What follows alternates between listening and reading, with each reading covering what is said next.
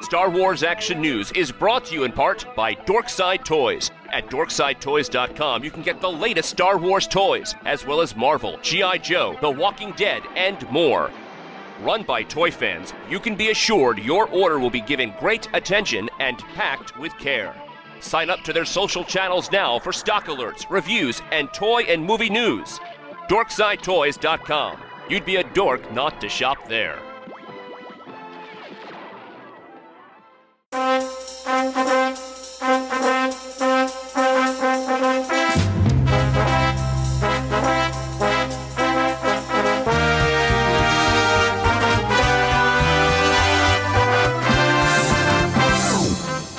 Welcome to Star Wars Action News, your source for Star Wars collecting news, reviews, and updates. Hosted by Marjorie and Arnie, helping Star Wars collectors collect better.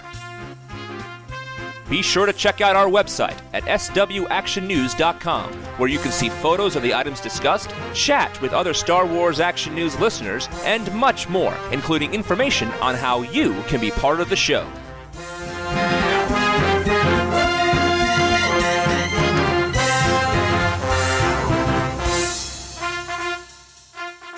Hello and welcome to Star Wars Action News. This is Marjorie. This is Arnie. This show coming out on Tuesday means 2 days. Technically, probably about 18 hours until Marjorie and I go to the theater to see The Force Awakens. Yes, we're going to be seeing it down in St. Louis at Ronnie's, where they're having a Star Wars marathon, which is one of the only ones, I think, in this area outside of Chicago having it. Yeah, we had a hard time finding one that was doing the marathon. We bought the tickets the day they went on sale. Good thing we did. The marathon is sold out. Now, I did the Avengers Age of Ultron marathon, which was also sold out. I had to drive to Kansas City for that, but it was only about a third full. They actually intentionally undersold the theater so that you weren't elbow to elbow for so long. So I don't know if they'll be doing that here. I'm really glad the marathon is starting at 4 a.m.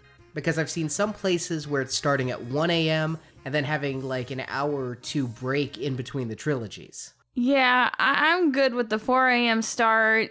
Okay, I'm not good with it, but because that means I've got to be up like barely even asleep. But hey, 4 a.m. is better than 1 a.m. So we hope you'll follow us on Facebook and Twitter, as we will be posting updates from the marathon and let you know how it goes. And just in case slightly sleep deprived is not the best way to see The Force Awakens, No. we're going to see it again the next day, also at Ronnie's, because they have the 70 millimeter IMAX print of this. Some parts of The Force Awakens were shot in 70 millimeter IMAX, and if you go to one of the IMAX theaters that's kind of IMAX, but not fully IMAX, which is where we had tickets originally. We were heading to Chesterfield, I think it was, to see it. Yes. So we return those tickets. We will be seeing a Friday matinee at Ronnie's, and then heading back down to Ronnie's later this month, because 70 millimeter, gotta see Hateful Eight, Quentin Tarantino.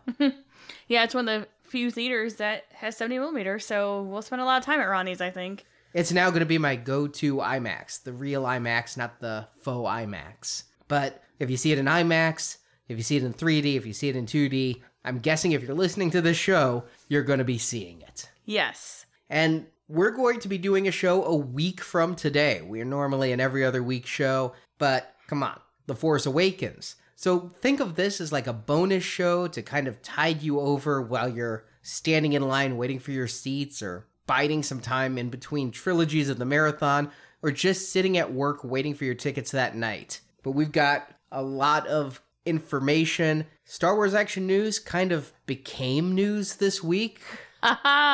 Yes, I was not prepared to be PR agent. We're going to be talking about that, but first, let's head to our On the Pegs reporter, Jonathan, to tell you what he's found in stores.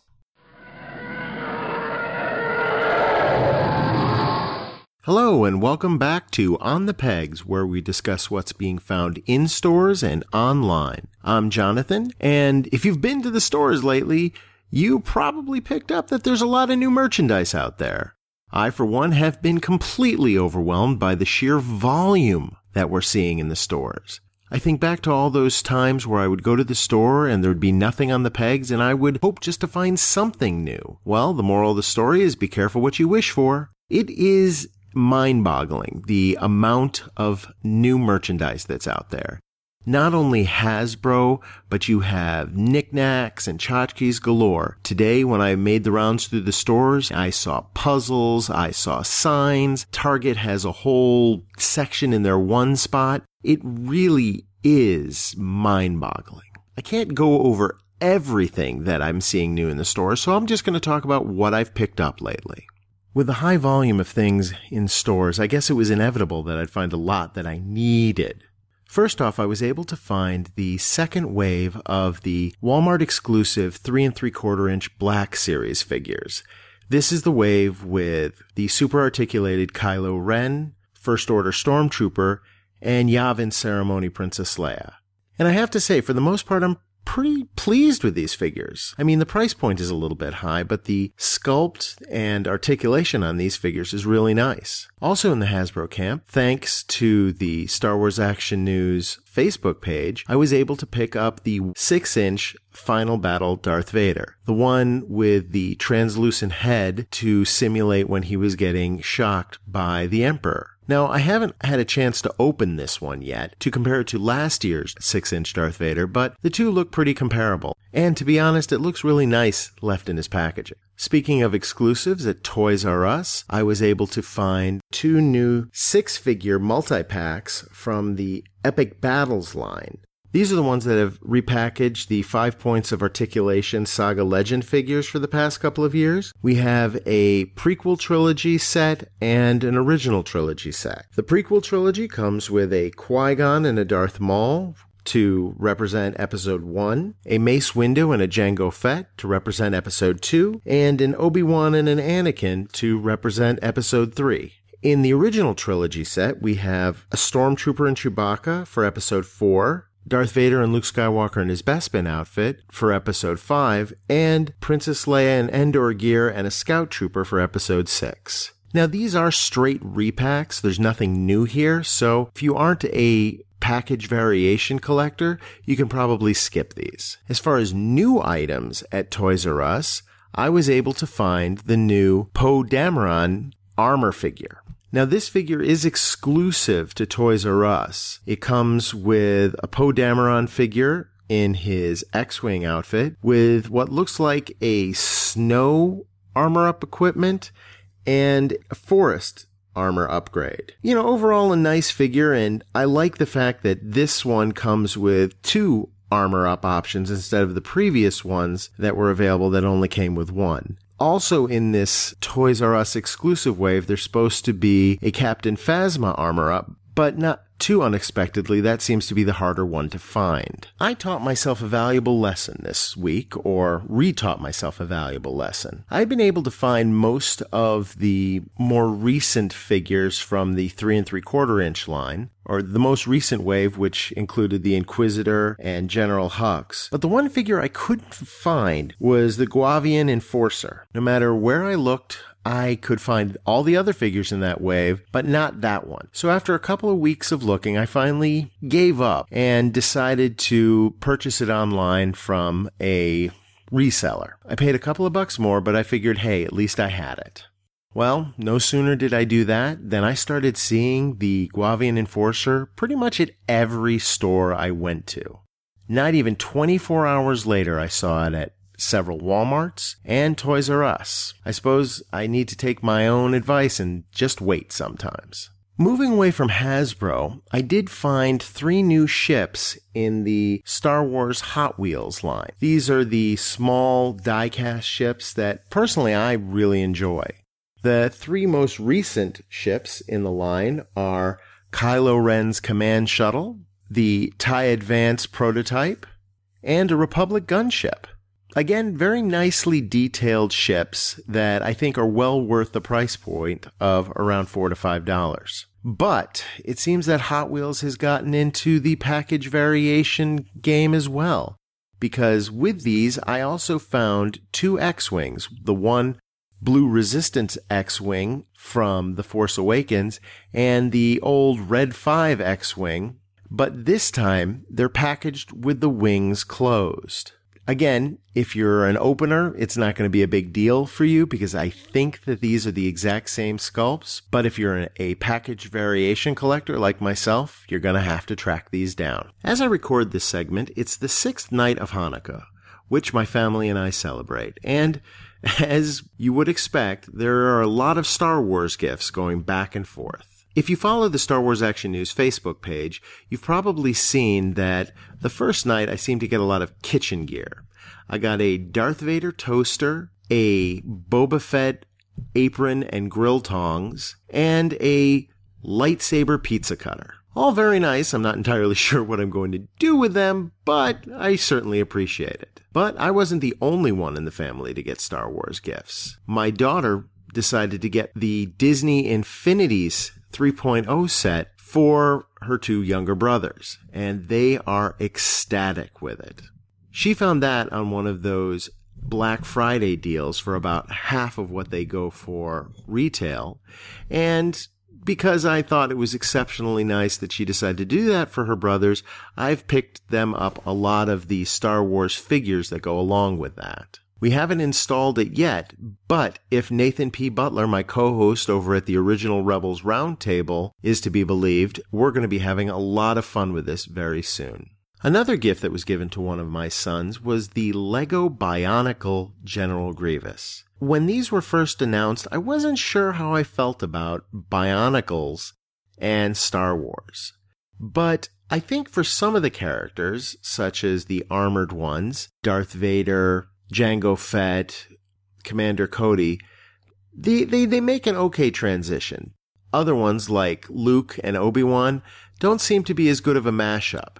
However, this General Grievous figure, even I have to admit, is pretty cool. It's articulated every way you could possibly imagine. It is a large figure, and you can split his arms apart to use all 4 of the lightsabers. My son was thrilled with it, and I have to say, it's a pretty nice looking piece. With a couple of days left of Hanukkah, I'm still hopeful that I'll get a couple of items that I haven't expected yet. And with less than a week before the opening of The Force Awakens, I know that there isn't going to be a let-up of new merchandise hitting stores. So, until next time, keep searching those pegs.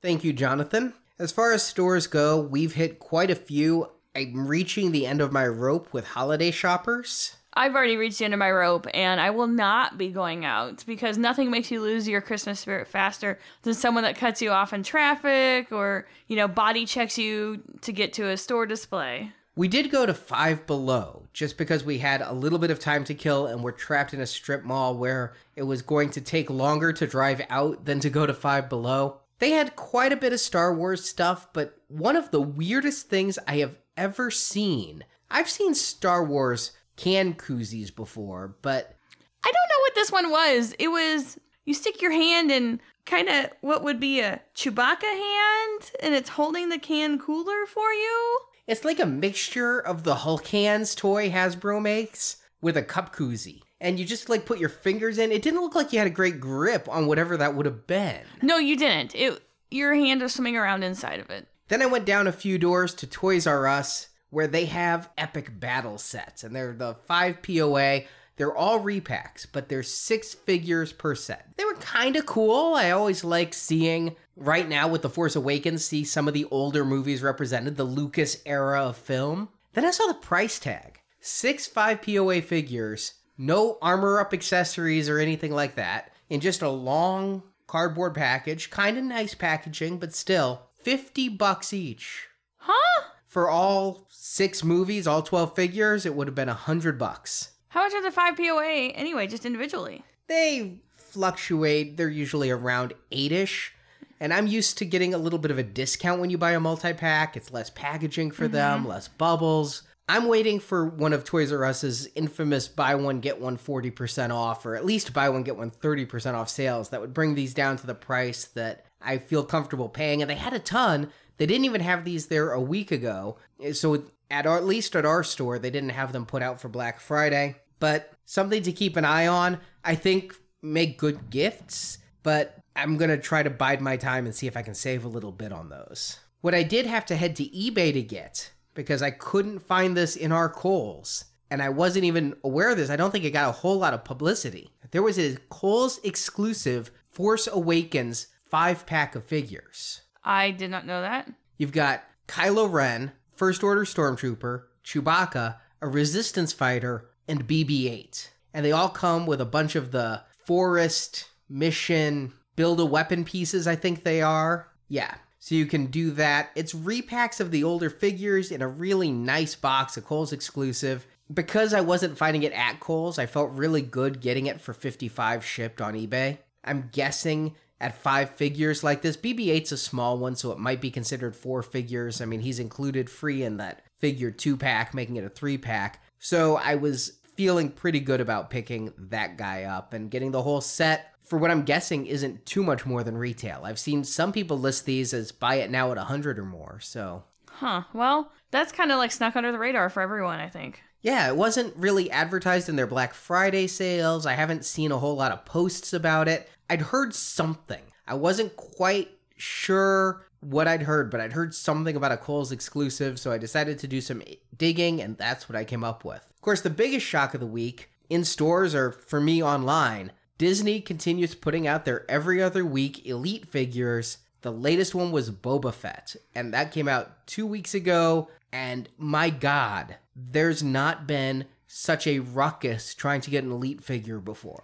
Yeah, it went on sale like at 1 a.m., which is crazy. I think it went on sale like 2 a.m. our time, which would be midnight Pacific. I'm not quite sure. I woke up at 5 a.m., and I've had no problem ordering any of the other Elite figures that have come out if I ordered that morning. Boba Fett was gone.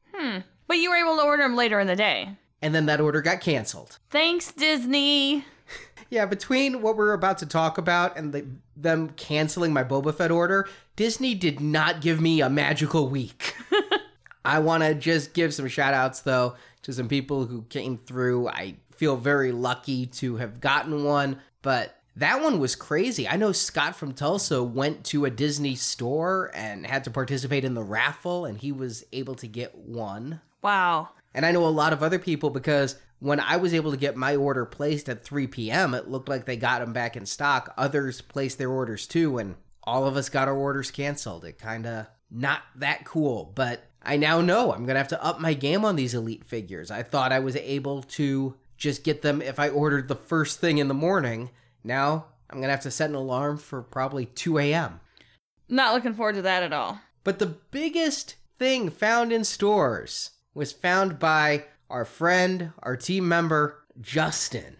I just want to start by, let's lay a little bit of information. You're listening to Star Wars Action News, not Star Wars Action Network.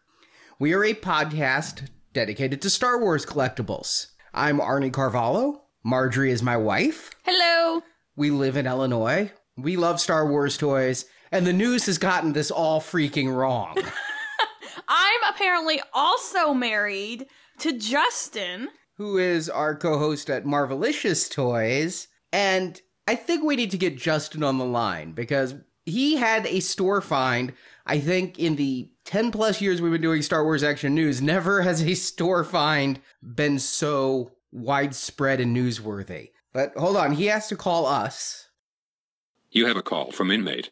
Justin! At the Facebook Banned Users Correction Facility.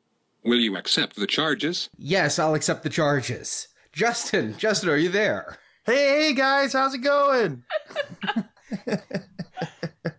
You got to help me. You got to get me out of here. It's nothing but Twitter and email in here. I'm sorry. It must be awful to be cut off from Facebook. Justin has been banned from Facebook for 3 days. We fixed it. He was only banned for like a half a day.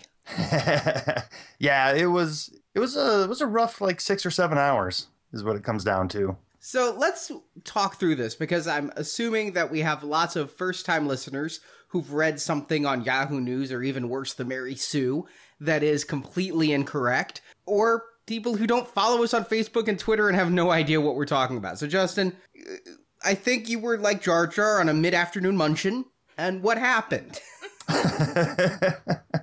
Well, I don't know if I appreciate the Jar Jar comparison, but okay, we'll take it.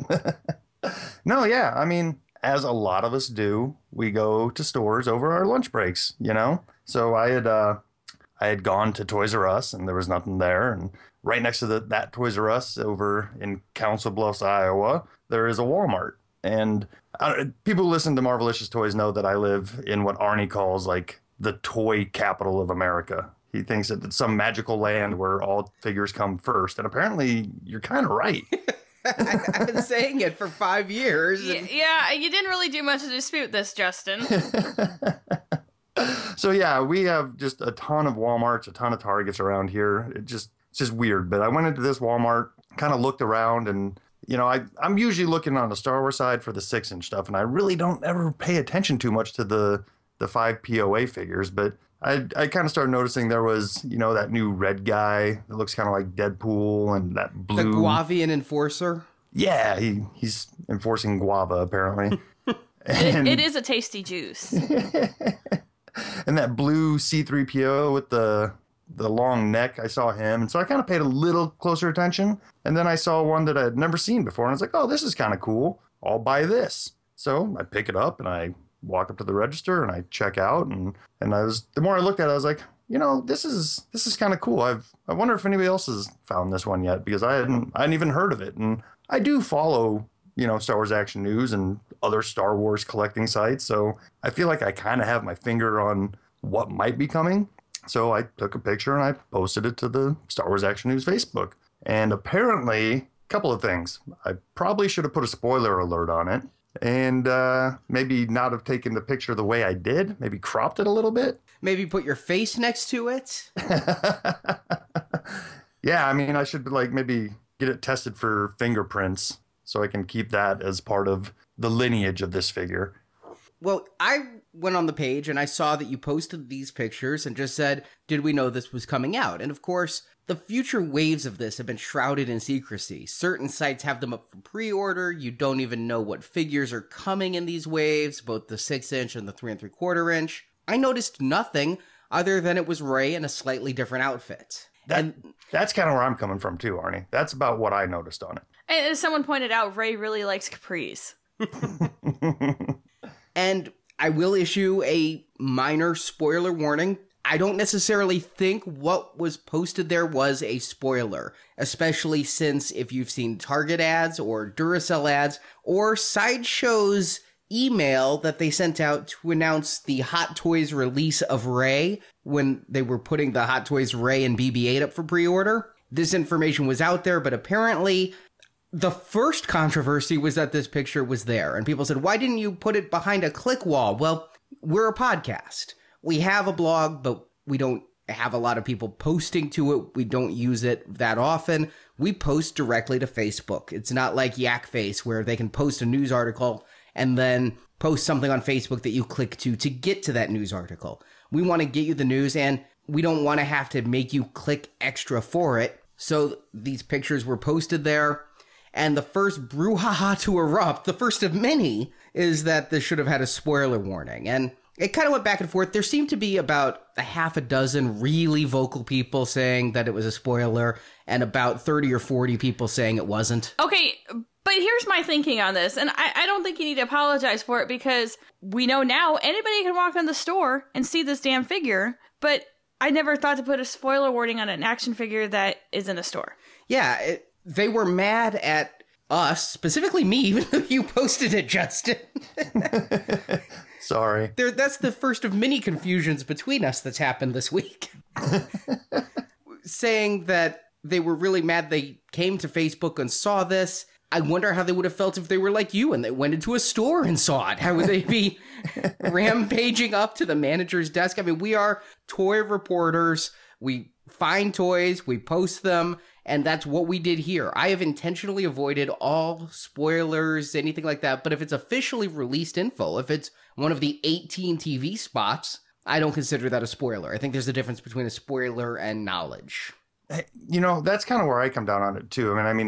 I do feel for people who feel like they saw something they didn't want to see to a certain degree, because everybody has to set their own limitations on what they consider a spoiler. I mean, I personally don't want to be spoiled. I don't go out Googling, plot of episode 7 and trying to find out what's going on. I don't want to know any of that stuff. But I feel like stuff that falls in front of me isn't necessarily a spoiler as much as it is, like you said, knowledge. And if you're the type of person who sees this picture and says, oh, well, that's a spoiler, that ruined something for me, that means that you've gone out and searched other information that leads you to believe that this image is confirming something else that you found out before. So it's like, how spoiler-free actually are you at that point? One person said this confirms Rey joins the Resistance because the figure is called Rey Resistance Outfit. Did anybody think that Rey was in the First Order?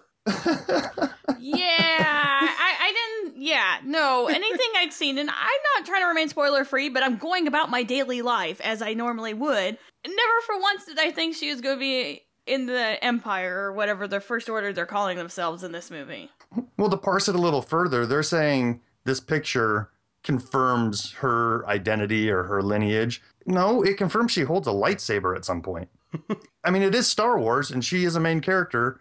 Lightsabers and main characters go together. I mean, it happens, so. Well, that was the initial thing, but it was what it was. And the strangest thing was, within an hour of you posting that photo, my phone rang. It was an unknown number, and I swore to God it was one of those people who I really enjoy telling to do anatomically impossible things because they're trying to sell me Viagra, Cialis, or whatever illegal drug prescription Canadian thing from their Indian call center. So I'm expecting to have a wonderful, cathartic explosion of rage. It's Joe Ninavachi from Hasbro calling me on my cell. Wow. I've met Joe a few times. I did an email interview through Hunter Public Relations for the movie Magic articles I wrote. I met him at Celebration and Comic-Con, where I gave him a copy of the Movie Magic magazine at New York Comic-Con. But we aren't buds. I've never given him my cell phone number and said, text me, we'll have a beer. So when he called me, I mean, it makes sense he'd have my number through Hunter. I guess they do keep good records, but to have him call me in the middle of the day was a little odd. And he was really interested in where you got that photo. And there was never any accusation or anything, but he said that this figure had never been shipped to any Walmart. I beg to differ. Wow. And there have been cases of sites in the past that would make contacts with people in the factories. And this is rumor, hearsay, but I've heard it a lot. So take this for what it is. There was definitely somebody on eBay who was selling figures before they'd hit the streets. And sometimes prototypes and things would show up on certain sites. And that was considered proprietary information obtained illegally. And Hasbro would send cease and desist notices. Wowzers. And because of how the information was obtained, I mean, that is corporate espionage, technically. This was not that. This was you in a store paying $7 for an item. And it took a little bit of convincing. And Justin, I know I was kind of the go-between between you and Joe. Joe was asking a lot of questions that I really enjoy our working relationship with Hasbro. I wouldn't do anything to damage it. And so, yeah, we went through the trouble. I sent him your receipt because he wanted to know the exact store. We sent him pictures of the card back that were better than or more comprehensive than what we posted to Facebook because he needed to see certain stamps and markings on it. They were determined to figure out how this figure hit shelves. Holy cow. But they weren't mad at us. In fact, he was very grateful to Justin, you, and myself for all the help we gave with all of this information. Well, the next morning comes around, and everything's fine. Picture has 100 shares and going well. And then somebody texts me and says, I heard you're getting sued. Like, what? And another website apparently had taken your photo and without permission posted it to their Twitter and their Facebook and their website and everything, and woke up to a plethora of takedown notices. A takedown notice from Twitter, a takedown notice from Facebook, a subpoena sent to their web host company. And I'm sitting there like, nobody's contacted us about anything. And the story just keeps spreading. More and more people are contacting me, asking me if we're being sued. And finally, I'm like, well... My dad flipped out. He did? My dad was like, told me yesterday we need a lawyer up. So I'm like, okay, well, I now have Joe Ninavagi's cell. I've been texting him the day before with all these photos. So I decided to text Joe. Joe, am I being sued? Should I be looking a specific place where I'm not seeing a subpoena or something? A cease and desist? Because I got nothing. And I don't know if it's correlation, causation, or coincidence, but within 10 minutes of me sending that text message, all of a sudden, you, Justin, Marjorie, myself, and every single person who's an admin of Star Wars Action News' Facebook page got a message about getting noticed that they've removed or disabled access to the photos because they received notice from a third party that the content infringes on their copyright. And Justin, I guess you got a more detailed message than we did. It wasn't much more detailed. I mean, it basically pointed to the two photos in question and called the same vague chapter of whatever law they were using as, like you said, images of... It wasn't even images of copyright material. It was photos that somebody else owned, is kind of what the verbiage broke down to. Yeah, just... It's not exactly obscure. This is the Digital Millennium Copyright Act, which is a law that was put forth by big corporations like Disney so that they have a way to basically stop torrenters and to stop piracy. And the claim came from Lucasfilm. The email address was disney.com. And the claim said that the photos that they were arguing about, the two you posted, Justin, were, quote, a photo my organization or client took, unquote. So right there, they were stating that, Justin, I guess you hacked their system, found photos of this figure in a Walmart, and posted it. That is how I interpret this claim. I'm not a lawyer. I have a couple, but I have not consulted them on this. I hope I don't have to. But what I've now been informed by several others is a big part of the Digital Millennium Copyright Act is there are penalties for false claims made under that. So here, Justin, my understanding of the law is you didn't break it, but Disney did by claiming that photo was theirs. They at least overstepped. They were heavy-handed about it. And it does get a little fuzzy because, for example, I drive a Ford. I couldn't take pictures of my car and sell a calendar of my car, even though I own it, because it's a Ford trademark and Ford owns that car. Ford can sell calendars of my car, but I can't sell calendars of my car. But what if you took off your shirt and were on the hood of the car? Then could you sell calendars? It becomes iffy. Like, if you film a movie in Times Square, you have to get the approval of every logo on display in Times Square that you can use their logo in your movie. Yikes. It's weird. I mean, it's really craziness, but yet if you go to Times Square and take a selfie and post it, obviously there's no clearances there. A lot of it deals with profit and whatnot. So what it all comes down to is Lucasfilm owns Rey. For all I know, Lucasfilm signed a contract that owns Daisy Ridley's soul. I mean, it more than likely, when she goes to hell, Walt's there. But all the photos we take, there's a question of fair use. There's a question of a lot of things. So it does become this murky gray area. Whereas, Justin, if you just took a selfie without any Star Wars thing in it, then that clearly is some kind of false claim. But here, they had this claim, and we were fine with it. I kind of wished we'd been asked politely. The thing that bugged me was that in the email to you, Justin, there was just this little threatening note, not from Disney, but from Facebook, saying that we strongly encourage you to review the content you have posted to Facebook to make sure that you have not posted any other infringing content, as it is our policy to terminate the accounts of repeat infringers when appropriate. Right. And at that point is where, to me, it seemed a little more serious than just messing around on the internet, because I was automatically signed out of Facebook on all my devices. My phone, my iPad, my home computer, my work computer. Every time I went to Facebook on any of those devices, I had to look at this TOS agreement and agree to things like 4 or 5 times before it let me log back in. So that's when I was kind of like, there's some power behind all of this. But it wasn't even Disney's power, it was Facebook's power right there. And Facebook is monolithic. There is no real appeals process. The email you got did have a link that you could dispute. And because you were the one who posted it, Justin, you're the only one who could really do this, even though we managed the page. And when you got there, it was like you just said you didn't feel comfortable filling it out because it opened you to lawsuits. Yeah, I mean, it basically was saying that I'm contesting their claim and from there, it would be taken to, I would agree, to arbitration or the decisions of the federal appeals court or circuit court in my jurisdiction. I was like, whoa, I don't want to make a federal case out of this. I was literally.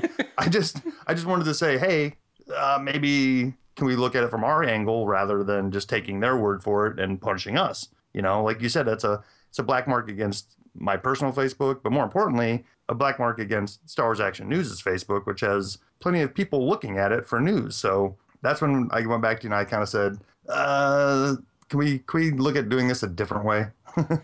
And there was an email address with the report. It was at Disney.com. And so I didn't lawyer up or anything. I just emailed that address. And I'm like, hey, we always work well with Hasbro. And is there anything we can do? We'd happily take it down if asked, but I don't think it's right that you make this improper claim of photos being stolen from you and get a black mark against us.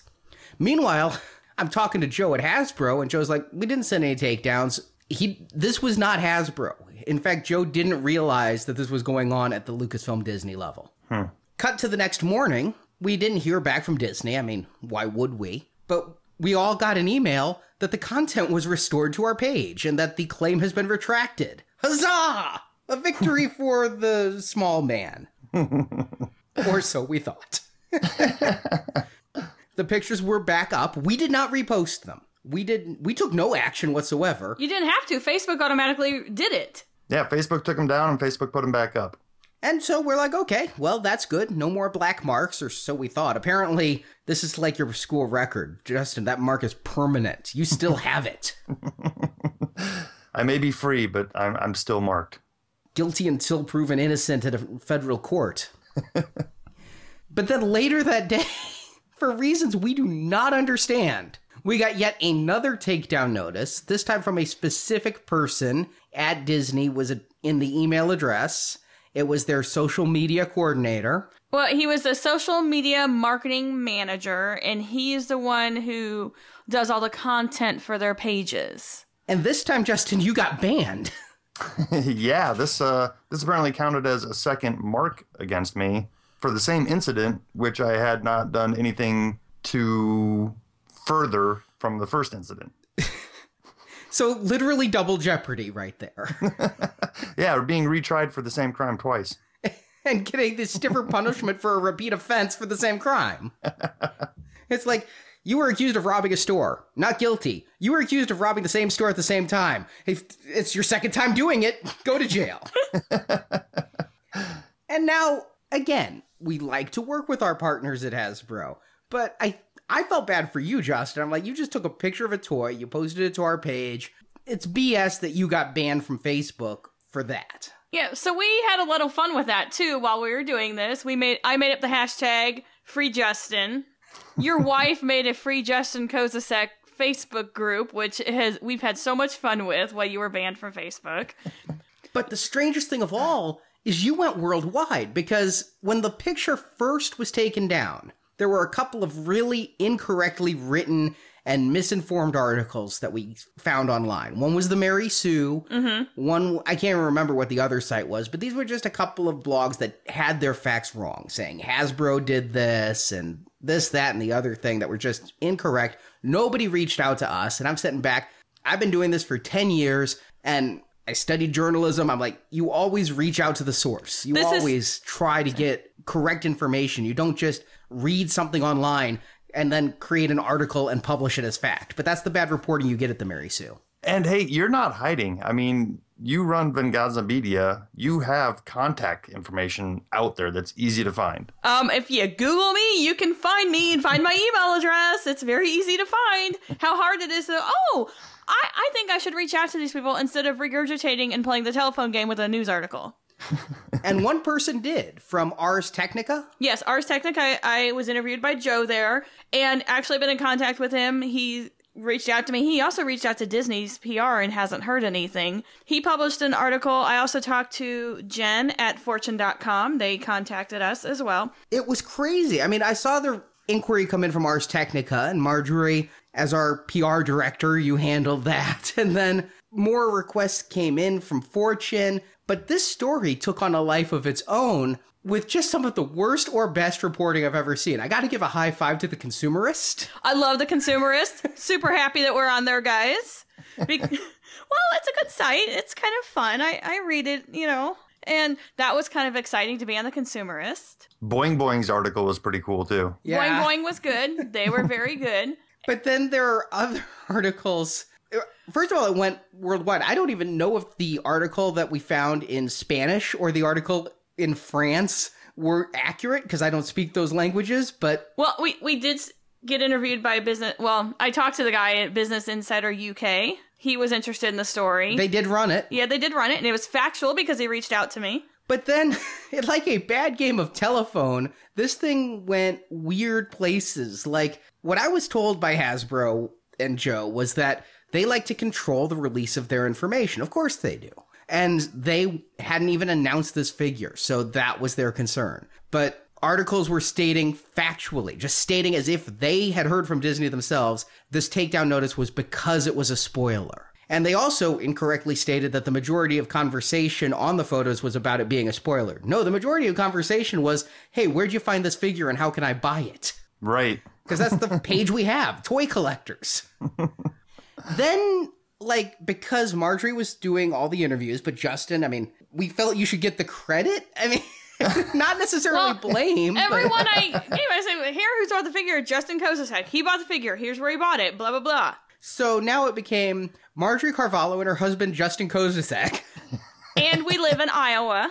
And then it just became Marjorie and Justin Carvalho. That's right. You take my name. It's easier to spell than Kozisek. Are you sure? No. I don't know. No one can pronounce any of our last names. It's just a word jumble at that point to people. I'm like, by the end of the week, it's going to be Star Wars Action Network, which we were called. Owner Marge and Jerry Kozisek are suing Disney because there's not enough Rey figures. And we've reached out to George Lucas's wife for comment. Oh, yeah. This thing, the funniest part about this is like you said earlier, if the concern here was a spoiler that Disney, Lucasfilm, whoever did not want leaked out, they went about this in such a way that only took a tiny spark and blew it into a bonfire.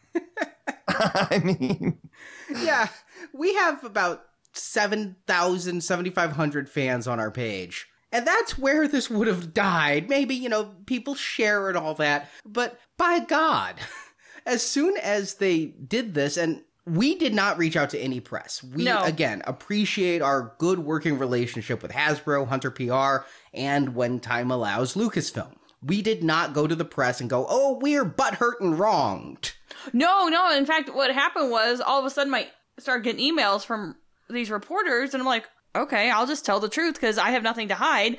It's not like we did anything wrong. Justin did nothing wrong. I think that's the important thing here. We did nothing wrong by allowing it to be posted on the page. How was Justin supposed to know that an unreleased action figure is what he found? Primarily, we answered the questions because we were tired of the incorrect reporting we were reading. Yes. And we were not seeking any publicity on this, though. No. I feel like I kind of need to go back and correct these horrible, horrible reporters, and I use that word loosely, who are just regurgitating and playing the telephone game because it's just blown way out of proportion. All this has made my dad think that we're going to get sued and lose everything, and people at work are asking me if I'm a felon. Oh, yeah. Which article was it that said a lawsuit is coming? I don't even remember, but I'm like... The Inquisitor. Yeah. What the hell is that even? that one by far is the worst game of telephone of all these articles. I don't know. The Boy Genius report's pretty bad, too. That's where we're married and we live in Iowa, and it's just a mess. We answered the questions just because we wanted to get it out there. The only thing I felt was wrong was that, Justin, in some weird game of Double Jeopardy, you got banned from Facebook. That was the one thing. I'm like, the whole thing was I never felt there should be a black mark against you or against Star Wars Action News for this. And if somebody had just said, take it down, we would have. But... Well, and, even the Facebook banning turned into something fun. It just kind of reminded me how cool and fun the collecting community can be. I mean, we all had fun with this kind of tongue in cheek. Mm-hmm. I love the picture of you melted from carbonite. That is amazing. And, Dale, one of our friends and listeners, immediately hopped up with a Je suis Justin. When the French article hit. We've had a lot of fun with it. And now what's funny is it's turned to this thing where someone posts a picture. We're like, oh, don't get a DCMA. You better take that down. You better watch out. Don't become Justin. And then the strangest thing was Friday night, I'm just working on editing, now playing, and all of a sudden I notice somebody liked a photo on Star Wars Action News. When you have a page, you get that notice. And I looked, I'm like, the damn photo's back. So I'm texting Justin, and Justin somehow, nobody told us anything. Nobody from Disney reached out, but the ban has been lifted. The claim retracted a second time. The picture's restored by Facebook again, never posted more than once by anyone here. And I guess we're in the clear. I said that they'll probably just put a third claim and then send people to your house to break your kneecaps, Justin, because it keeps getting more penalizing each time. Yeah, I'm hoping that both shoes have already dropped and this can just lie. Because, I mean, honestly, in a matter of hours at this point, none of this will make any difference. I mean, this is time sensitive stuff that, had this happened a week later, it would not have been even a droplet of news.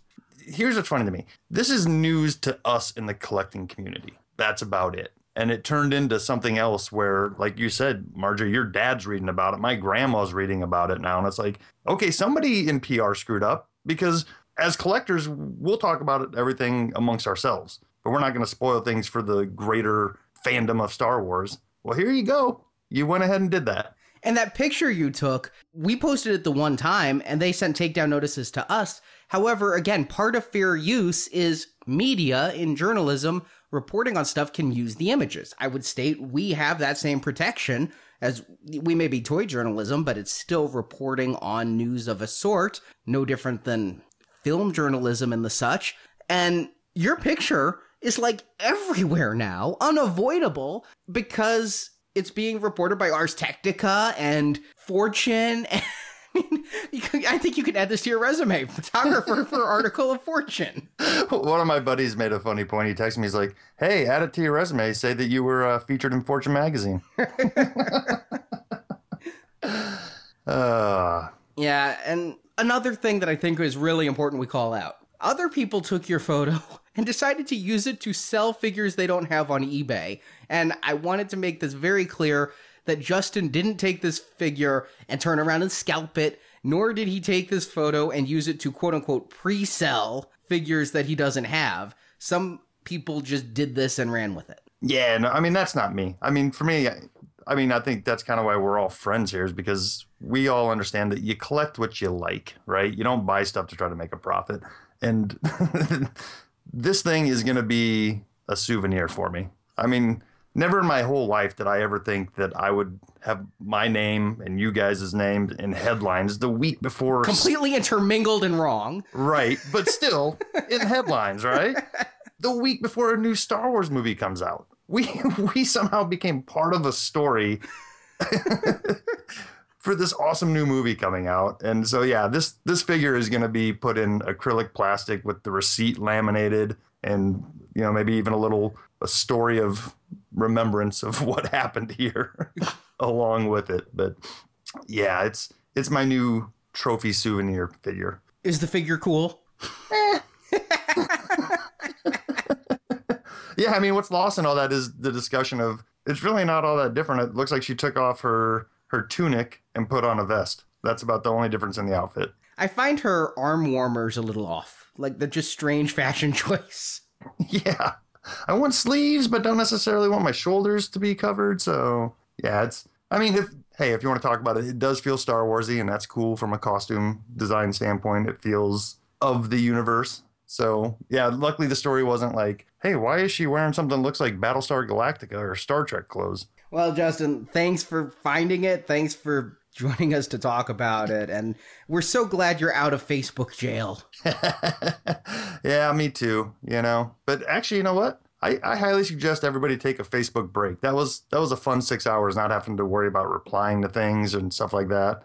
It's a little it's cathartic. You can really get your thoughts to process when you don't have to worry about social media for a while. You got so much done. It was like when George was abstaining from sex.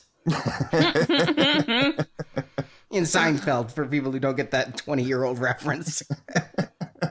Well, no, thanks to you guys for handling all of the fireballs that were thrown your way, because nobody, like, other than the Facebook stuff, nobody shot stuff at me. It was shot all at you guys. So you guys had to bat those away and tamp them down. And I appreciate the support, and I appreciate everybody getting together and having fun on Facebook. That was a good time. I just think we need to get to the real issue. When were you two going to tell me you were married? We were waiting for next year's San Diego. Yeah, I mean, I have to read this in Yahoo Tech News? Well, actually, Yahoo just regurgitated an incorrect report from Boy Genius. Okay. So, yeah. Well, I'll let you guys argue about that. I'm going to go hit Walmart and see if there's anything out there to spoil. Yeah, like, good luck fighting the figures on the back. Old Han Solo. Yeah, and it looks like a Wookiee Yoda love child type of thing. I'm not sure what that thing is, but we will know soon enough. I think next time I'm talking to you, we will have seen this movie, so that's pretty exciting. Absolutely. And yeah, some people on the Star Wars Action News page got real indignant on your part. They're like, I'm going to boycott the movie. I thanked them for their dedication to you and the page, but nobody boycott this movie. I mean, we rolled with this. It was what it was. I mean, it's Facebook. It's not like your job wasn't on the line or anything. Right. Now, if a subpoena does show up on my door and I have to get a second mortgage to cover lawyer fees, that may become a different story. But all right, Justin, well, may the toys be with you. And also with you.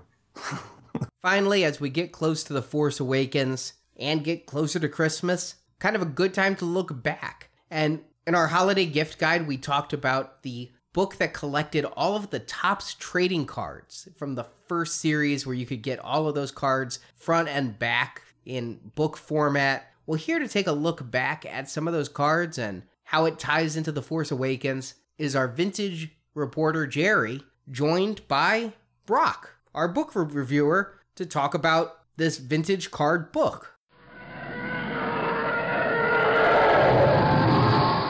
Hey everybody, Jerry here to bring you another edition of my Vintage Viewpoint. You know, with The Force Awakens just around the corner, we've had a lot of product, toys, all sorts of food tie-ins and promotions that have been going on to really get us excited about the movie. One item that particularly caught my interest was the Topps Journey to The Force Awakens. Now, if you're like me and you have a long history of collecting trading cards from Topps, then you're already probably familiar with everything that Topps has done with Star Wars trading cards over the last 40 years. Founded in 1938, Topps started out as a bubblegum company and got into trading cards in the early 50s. And of course has a long history with baseball cards, football cards, but then also really became well known for all their entertainment properties. Probably familiar with things like their Beatles cards, Mars Attacks, other entertainment properties such as movies and television shows. But none have had a longer lasting legacy in their portfolio than Star Wars. So today I want to focus this vintage viewpoint specifically on the 1977 Topps Star Wars trading cards. And to join me with that is our very own Star Wars Action News book club liaison, Brock. Well, thank you for acknowledging that I do the books around here. You keep doing stuff with books. Anyway, I'm glad to be here. This book is right up my alley, as just like you. I love Topps trading cards, and they made a book about Topps trading cards. It's right in my wheelhouse, I can't tell you. Yeah, Brock, what have you collected over the years with Topps? How involved have you been? I tend to be the kind of guy who likes to collect the base sets, and I haven't been going after chase cards or foil cards or all that kind of stuff. In more recent years, of course, when they've had that. But back in the day, I have very fond memories of spending my money on all sorts of trading cards, from Superman 2 and E.T., from Temple of Doom was a big one for me. And, of course, Return of the Jedi was the first one that I had my own money that I can go to the store and buy packs and packs of Return of the Jedi. And at one time, I actually had a full set. And I have those cards still in a binder here at the house. But somehow, over time, I have lost two. So, and then Batman in 1989. Oh, my gosh. Yeah. Oh, my gosh. Did I buy so many Batman cards? And I never got a complete set of those. And the cards that were missing, I put the stickers in. So I had the stickers for the Batman set. But I don't have stickers for my Return of the Jedi because, like many kids back in the day, I use those stickers on everything from books to school books I shouldn't have put them on, to my record player. So yeah, and yes, kids, I just said record player. I had one of those because I'm older than you. Yes. So yeah, I was a big Topps fan back in the day. So yeah, the book here is a good idea. When I first heard about this book, when you first tipped me off that it was actually out, because I heard about it, but I forgot it was coming out, I thought it was a brilliant idea because people like me, I don't have any of the sets of the 5 original Star Wars sets. I was too young to collect them then. Now I can get all the cards without having to spend, like, was $100 for the first set? The blue set's expensive on eBay. And so now I have all the cards. It's going to be just like having the cards. The thing about the original 1977 cards, I was 2 years old when the movie came out and when these cards were hitting, but my brother's 5 years older than I am. And as soon as I can remember, when I was 4 or 5, I remember having a ton of these cards, but I only remember my brother had only gotten the green series, very few of the yellow series, and even fewer of the orange. It wasn't until early 90s, 91, 92, that I ever realized that there was a blue and a red series. I didn't even know that existed. Huh. And though my brother had a bunch of cards, we didn't have anything close to a set. We had a handful of stickers, and like you, I put some of those. And when Empire and Jedi came out, I had a ton of those stickers of my own. That I usually put them on the inside of my closet door, and I remember Empire had the letters, and I'd spell words like Jerry's Closet or weird things like that. But on the Star Wars, I never had a complete set. And this is a fun story. I may have mentioned this in the show over the years. We have a fairly well-known flea market near Cincinnati called Trader's World Flea Market. It's been open for 30-plus years. Episode 1 and Episode 3, for that matter, both were released on my birthday. So on my 24th birthday, Phantom Menace is released. A bunch of us in my family, we go see the movie after we do a little birthday dinner with me. And my dad had purchased the entire 1977 set from that flea market. He and I were there about a week prior, and I saw it, and I just reacted. I didn't ask him to buy it for me or anything, but I just reacted. I was like, oh my goodness, that's the entire set. I've never seen that. That's so cool. And he went back and bought it and gave it to me for my birthday on the day Phantom Menace was released. So that's how I have a full set. That's amazing. And when you say full set, you mean all 5? All or just 5. The first? Oh my God. Yeah, blue through orange. Dude, you're so lucky. Yeah, a great piece of my collection. And these 10 series, 5 for Star Wars, 3 for Empire, and 2 series for Jedi. Right. Those, I have all those. That's the heart of my Topps collection for Star Wars. So you're right, though. If I look at this book, and we can kind of talk about the book and talk about the cards simultaneously, because what this book is mostly just a reproduction of the fronts and the backs of all of those cards. Book is called Volume 1, but Volume 1 is reserved for Star Wars. So it is all 5 series that's represented in this book. Volume 2 will be Empire, Volume 3 will be Jedi, and then I think they're going to do some books on the Galaxy cards too, so hopefully maybe we can talk about that as we get into the Renaissance era of Star Wars a little bit more. So, Brock, I gotta admit, when I saw this book on Amazon, it was only $18. I went ahead and ordered it because I was really intrigued, and it turns out that there are already a few books like this. There's a Star Trek Topps trading card book, and I think there's a few others and some other properties that I've not paid a lot of attention to. And when the book first arrived, I don't know if you remember, I texted you and I said, hey, the book came, and I showed you a couple pages of it. I was like, oh, wow, it is actually just photos or scans or whatever of the original cards. I'm not sure if I need this. But I'll tell you what I was blown away about this book is that it does actually feel like you're opening a pack of cards. So if you take the jacket of the book, it's a hardcover book.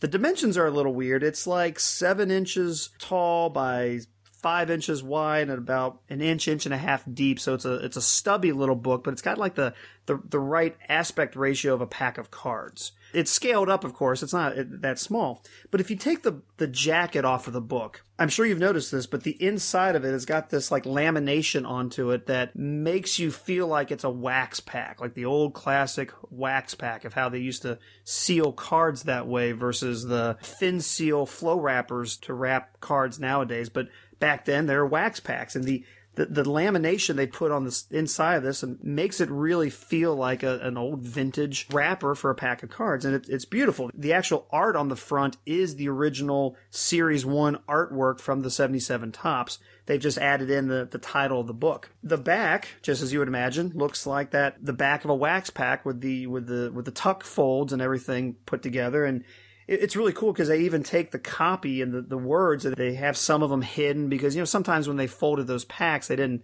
always fold them very well. So the X-Wing is cut off a little bit, the TIE Fighter's cut off a little bit, and it just looks like a pack of cards. I mean, there's nothing else you can say about that. Then with the jacket off, you look at the front cover of the book, there's one of those horribly awesome pink sticks of gum.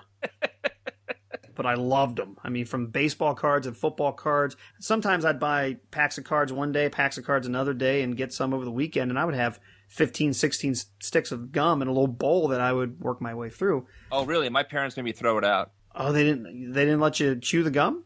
They said, it's all sugar. Don't eat that gum. It's terrible gum. And then like, I remember going out with my friends, and we would buy, packs of cards. I don't remember if Garbage Pail Kids actually had gum. I don't remember that anymore. But whenever we buy like packs of cards with gum, I would eat the gum because my parents weren't there, because I couldn't do that when I had packs in front of them. Yeah.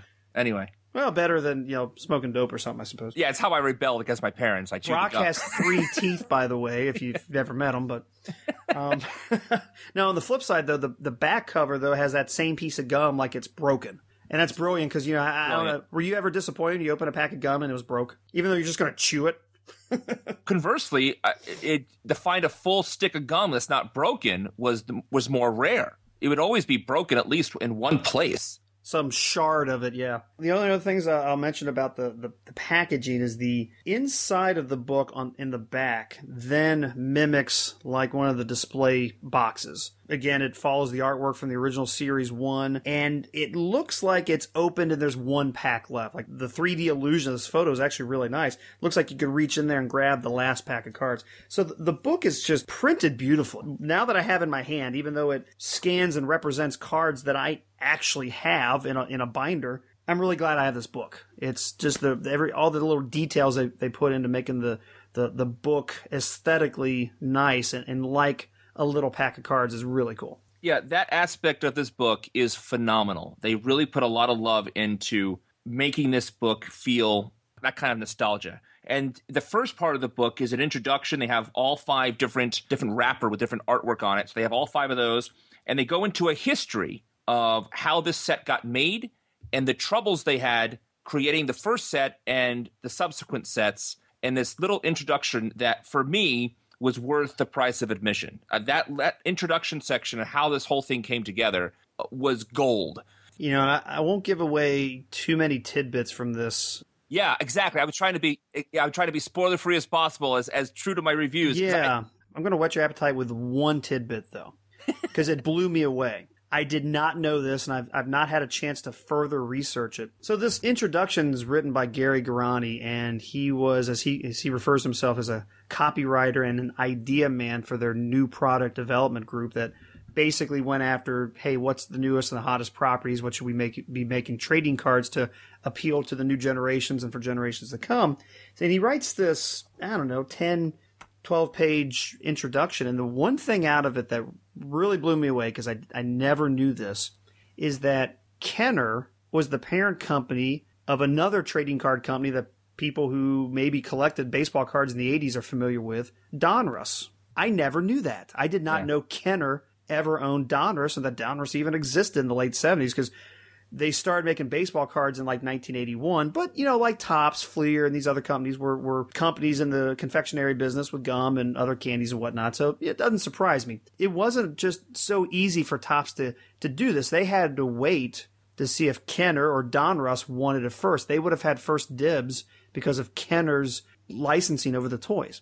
I never knew that. But what's funny about that same story was he mentioned that because the Star Trek series didn't sell well like a year before that he pushed for, the powers that be did not want to take a chance on an unknown movie named Star Wars. And by the time that Star Wars hit and they were going to want to put a trading card set out by the September, I believe, of that year, then they had to wait for Donruss. They had their opportunity. They passed. and they luckily got a second chance, and my goodness, they took off and ran with it. After that, though, the next 520 some odd pages, though, are images of the cards. Now, there are some captions, there are some little tidbits, maybe some really brief anecdotes about various cards and various images that were used, because the one thing that really stands out, at least to me, Brock, about the original Star Wars set is they were relatively limited in the shots they had. So you had a lot of publicity stills that were used as cards. You had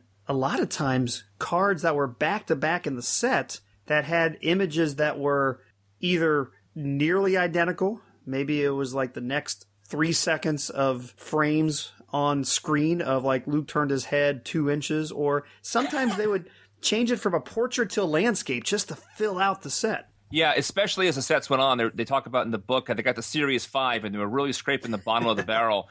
And as you said, they were limited in the images they could have. They were not allowed to have any Cantina aliens. They weren't allowed to have more than one space shot in the whole first set. And these are chunks of the movie that people love, and they keep having this set. And I noticed it. In Series 2, there's a card that has R2-D2 being loaded into the X-Wing. And that same picture is in Series 1, but as you said, like 2 or 3 frames before that. They use the same image again in Series 3 on card 156, and they use it for a puzzle on the back of the cards, and they use it again in Series 4 as card 240. And I'm like, oh my gosh. And I keep flipping back and forth in this book to look at these cards, and they're like 2 seconds off. And that's really kind of funny when they point it out to you early, and then you start to notice it by like Series 3. You're like, yeah, where's Greedo? He's a kind of a big character in this movie. Where is he? It's amazing that what they made and what they threw out there, and people kept on buying it. I would think that people would get tired of buying these same images over and over. I think that just represents, Brock, that, in 1977, 1978, people couldn't get enough.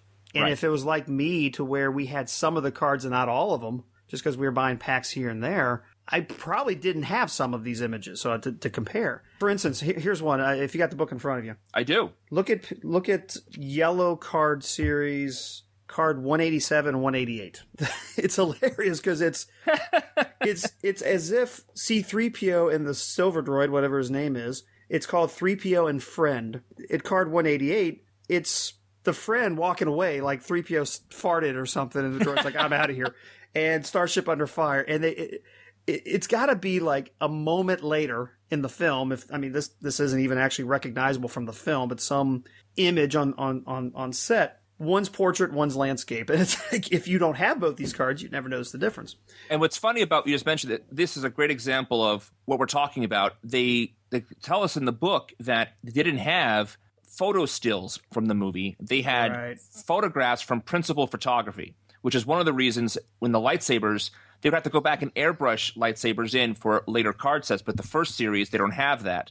And there's a lot of airbrushing going on, and some of the airbrushing is better than others in some cards. One other complaint I have about this, Jerry, is that, what's really fun about holding a card in your hand is you can flip it over and read the back. And that's something in the books that I have, all these notebooks, all these binders with the pages I have, that is also gone. You have to flip back and forth with the pages, and it's not as easy to find the card, etc. But with holding a card in your hand, you can flip it right over and see what's on the back. You miss that experience with this book. And of course, how can you recreate that in a book? And that's one thing they didn't quite do. What they did was they put the images in one section, the stickers in another, and then all the card backs. So the card backs had a jumble, either a puzzle piece or a description or a brief summary or some trivia facts. And they grouped all the trivia facts together and all the puzzle pieces together, so it didn't go back and forth. It wouldn't be confusing. It's a collection of the content, which is Right. a choice. I had thought about 2 other ways you could have done that. You could have had 2 opposite pages be the front and the back of a card. You're right.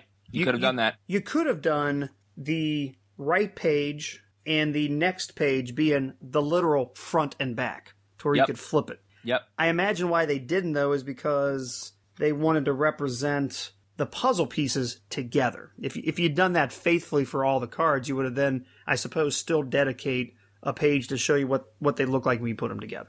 You get an idea of how desperate they were for photos. The last set had some behind-the-scenes stuff, which they also started doing in the Empire Strikes Back sets, if you recall. Overall, the idea here is still sound. I'm not really crazy about the scans, but I kind of like having all the images in one place. So I get you. I really kind of, now that you mentioned it, I kind of like the idea if they have the front and back together. I kind of like that idea. That way you can kind of see the whole card in one shot, right, which would be let's call it an improvement of why you would do it in a book, because you can't do that with a card. You can't look at the front and the back simultaneously unless you have two of them. So the book could have added to the experience by allowing you to do that. Yeah, and what's really neat about the Orange series, since they did run out of images, as a kid, I thought the theme of the Orange series was purely behind the scenes. That's not actually the case, but it's kind of unique because I don't think we even see a whole lot of that today, except for maybe special inserts like the Journey to the Force Awakens actually uses the orange border design for an insert set that is all behind the scenes. And I thought they got that from this. So it was actually this book that reminded me that, yeah, not every card in that set was a behind the scenes, but there's a lot of it. There's images with George Lucas on set, setting things up, talking to people. There's images of people working on the makeup for Chewbacca, getting his mask right, filming the explosions. I mean, there's a lot of cool shots like that probably is the 1977, 78, whenever Series 5 came out, you wouldn't have seen this stuff any other way. But you mentioned that, they also, in some of the captions of the cards, they don't do this today either, they have Luke Skywalker, or Mark Hamill as Luke Skywalker, I should say. And they have Han Solo, parentheses, Harrison Ford, close parentheses. And you don't have that. They're breaking that fourth wall, And they talk about in the captions how they always wanted to be they tried to be in the word they use is use unambiguous statements. So these incredible captions are just so like planning an escape. And as you mentioned, Ben turns off the tractor beam. Chewie gets riled. Solo and Chewie prepare to leave Luke. And they talk about in the book here and there about how the caption they have isn't exactly what the movie image is showing us. But at the time, you could understand why. But I will say this, earlier in the 80s, going through these cards, it's why I knew, because these cards from 1977, 78 told me that a TIE fighter was a twin ion engine. Sure. I mean, that kind of information's in here. It's like, oh, that's called a sandcrawler. Oh, that's called a Y-Wing. This is probably why I even know the term Tusken Raider is probably because of cards like that, because that's not in the movie anywhere. And, this was kind of our EU. We didn't call that back then. We took all this for gospel, but when we talk Empire, for instance, I'll give a little preview of that. I was always fascinated by the character cards for Luke and Leia because, on the Topps Empire cards, they're not the same age. That's right. They have actual ages in the back. That's absolutely right. Yeah, and they talk about here in the book, and they call it out, that the fun facts or things in the back of at the time was correct, and we now know better because they made a saga out of all this.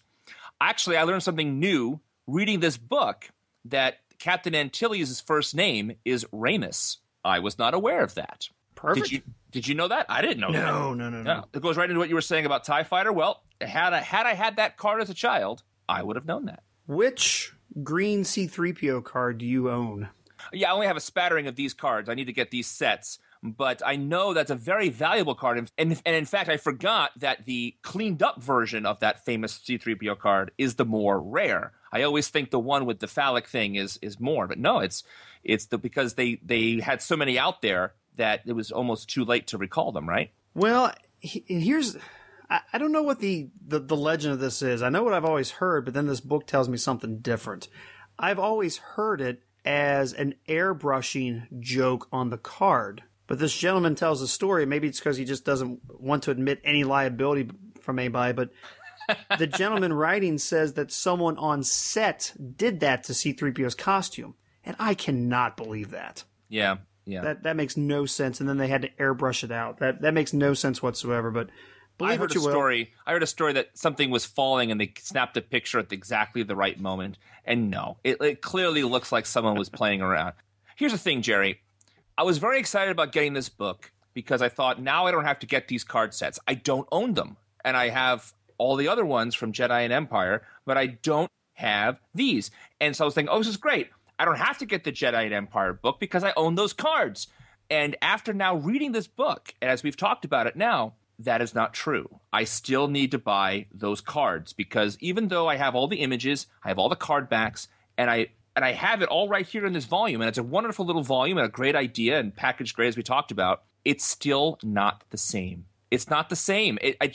Whatever reason, having those cards in your hand, even in a binder, is much more special than reading it this way in a book. Maybe it's because you can't flip them over. Maybe because you can't smell them. That smell of old cardboard.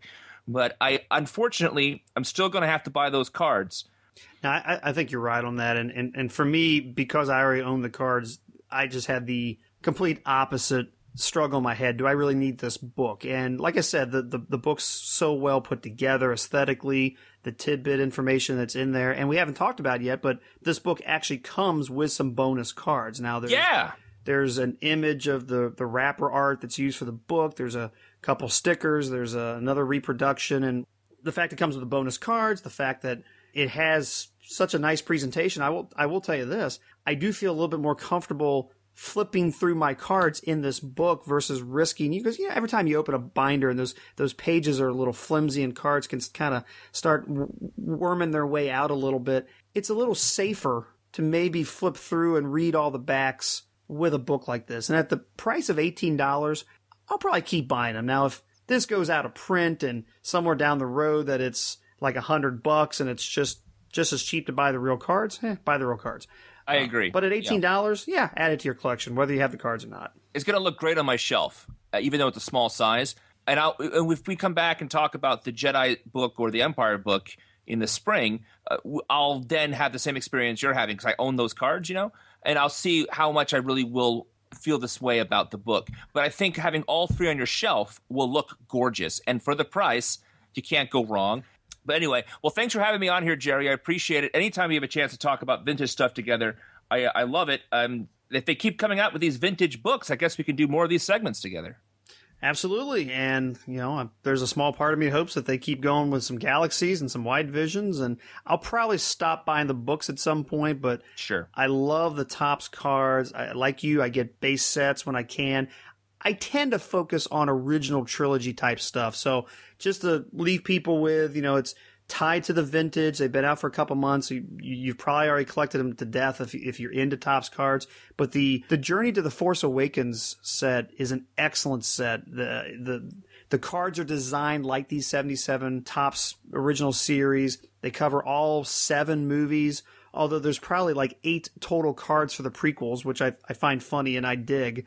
But they do good insert sets that echo the Empire, the Star Wars set. I mean, it's a great set to get into. And if you happen to luck into some sketch cards and some autographs, great. But just the base cards are wonderful. So I would highly recommend them if you don't have them already. And if you go into eBay, people are selling the base set along with the non-exclusive insert sets for, $20 or less. I mean, it's the equivalent of buying 10 packs of cards that won't give you a complete set. So if you like ripping into a pack of cards, go to it. The packs are everywhere. They're great distribution. You can find them at any retailer. Or, hey, if you just want a base set, easy find on eBay. Go out and get you one. So, all right. So I guess we'll reconvene in the spring with the Empire book. I guess so. Well, Brock, enjoy that movie, and we'll catch you in 2016. And remember, we really do care. He really does. Thank you, Jerry and Brock. Kind of interesting subject there. Absolutely. I'm looking forward to new Force Awakens trading cards. I actually didn't get the ones that had come out previously that were the saga because it was just pictures from the trailers. Everybody so spoiler phobic that even the trading cards can't have it. Very different time than when I grew up. I remember growing up, I had all the Gremlins trading cards and I still couldn't put the story together. I also had all the Howard the Duck trading cards. But it told the movie in trading card format. I'm sure that's coming for The Force Awakens, and that'll really pique my interest. Well, that's our show for the week. Make sure to follow us on Facebook and Twitter at SW Action News. And we're going to head out now to The Force Awakens. You can get to see some pictures of us looking very tired. And the worst part's the movie theater food, I think. Yeah, it really sounds good at first where you're like, oh man, they're going to have chicken fingers and nachos, but then I remember it's that radioactive nacho cheese sauce that's really not all that great. So I don't know, we'll see. And then we will be back in a week as we start our 2015 year in review shows the only way we can, talking about The Force Awakens and all the toys that are with it. So we'll see you then.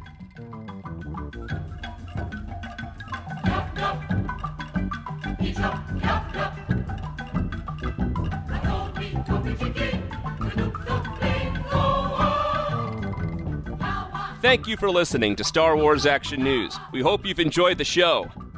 You can be on the next episode of Star Wars Action News by calling our voicemail at 415-508-JEDI or sending an MP3 or iPhone voice memo to show@swactionnews.com. All materials submitted are subject to use on our show. We want your feedback on Star Wars Action News. You can email us at show@swactionnews.com or post your thoughts in the Star Wars Action News forums at swactionnews.com, the most friendly forums on the web. You can also find Star Wars Action News on Facebook and Twitter. The links to our social media sites are at swactionnews.com. You can see more videos and reviews by subscribing to the Star Wars Action News YouTube channel. You can find the link from our homepage. If you enjoyed the show, please post about Star Wars Action News on Facebook, Twitter, or your social media network of choice, or just tell a friend about the show. We would also greatly appreciate a 5-star written review on iTunes. A link to our iTunes feed is at swactionnews.com. If you also enjoy Marvel Comics, you can hear Arnie and Marjorie talk about the toys and statues based on Marvel Comics characters on the Marvelicious Toys podcast at marvelicioustoys.com. Star Wars Action News is created, produced, edited, and hosted by Marjorie and Arnie. Star Wars Action News podcast video enhancement by Andrew, Daryl, Josh, and Barrett. Star Wars Action News website design by Jason. Photo editing by Jay. Graphic design by Chris. Associate produced and announcements by Brock. Segments hosted by Jerry, Jonathan, Brock, Nathan, and Steve. For more Star Wars collecting, please check out GalacticHunter.com, JediDefender.com, JediTempleArchives.com, and YakFace.com. And we thank those sites for their support of Star Wars Action News. Star Wars Action News is not affiliated with Lucasfilm Limited. The show is created by Star Wars fans showing their love of Star Wars. Star Wars and all that the Star Wars universe contains is trademark and copyright Lucasfilm Limited, a subsidiary of the Walt Disney Company. All rights reserved. Star Wars Action News is a Venganza Media production. Copyright 2015. All rights reserved, and no part of this show may be reproduced, repurposed, or redistributed without the written permission of Venganza Media Incorporated.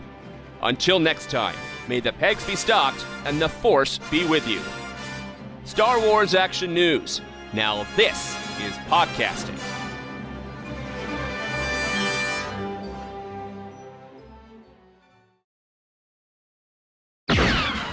An unknown number, and I swore to God it was one of those people who I really enjoy telling to do anatomically impossible things because they're trying to sell me Viagra, Cialis, or whatever illegal drug prescription Canadian thing from their Indian call center. I mean, I become creative with those people. It's a real, I don't need therapy. I just need more people to call, try to sell me Viagra, because I get all of it out in that moment. You do, and it's tremendous to hear him berate these people who are calling to sell Viagra and hydrocodone and things. You should record it and make an album. It would be like I'm covering Sam Kinison. Oh! Oh! Oh! I heard a story that something was falling and they snapped a picture at exactly the right moment. And no, it clearly looks like someone was playing around. I was going to say dicking around, but that's just the wrong words to use.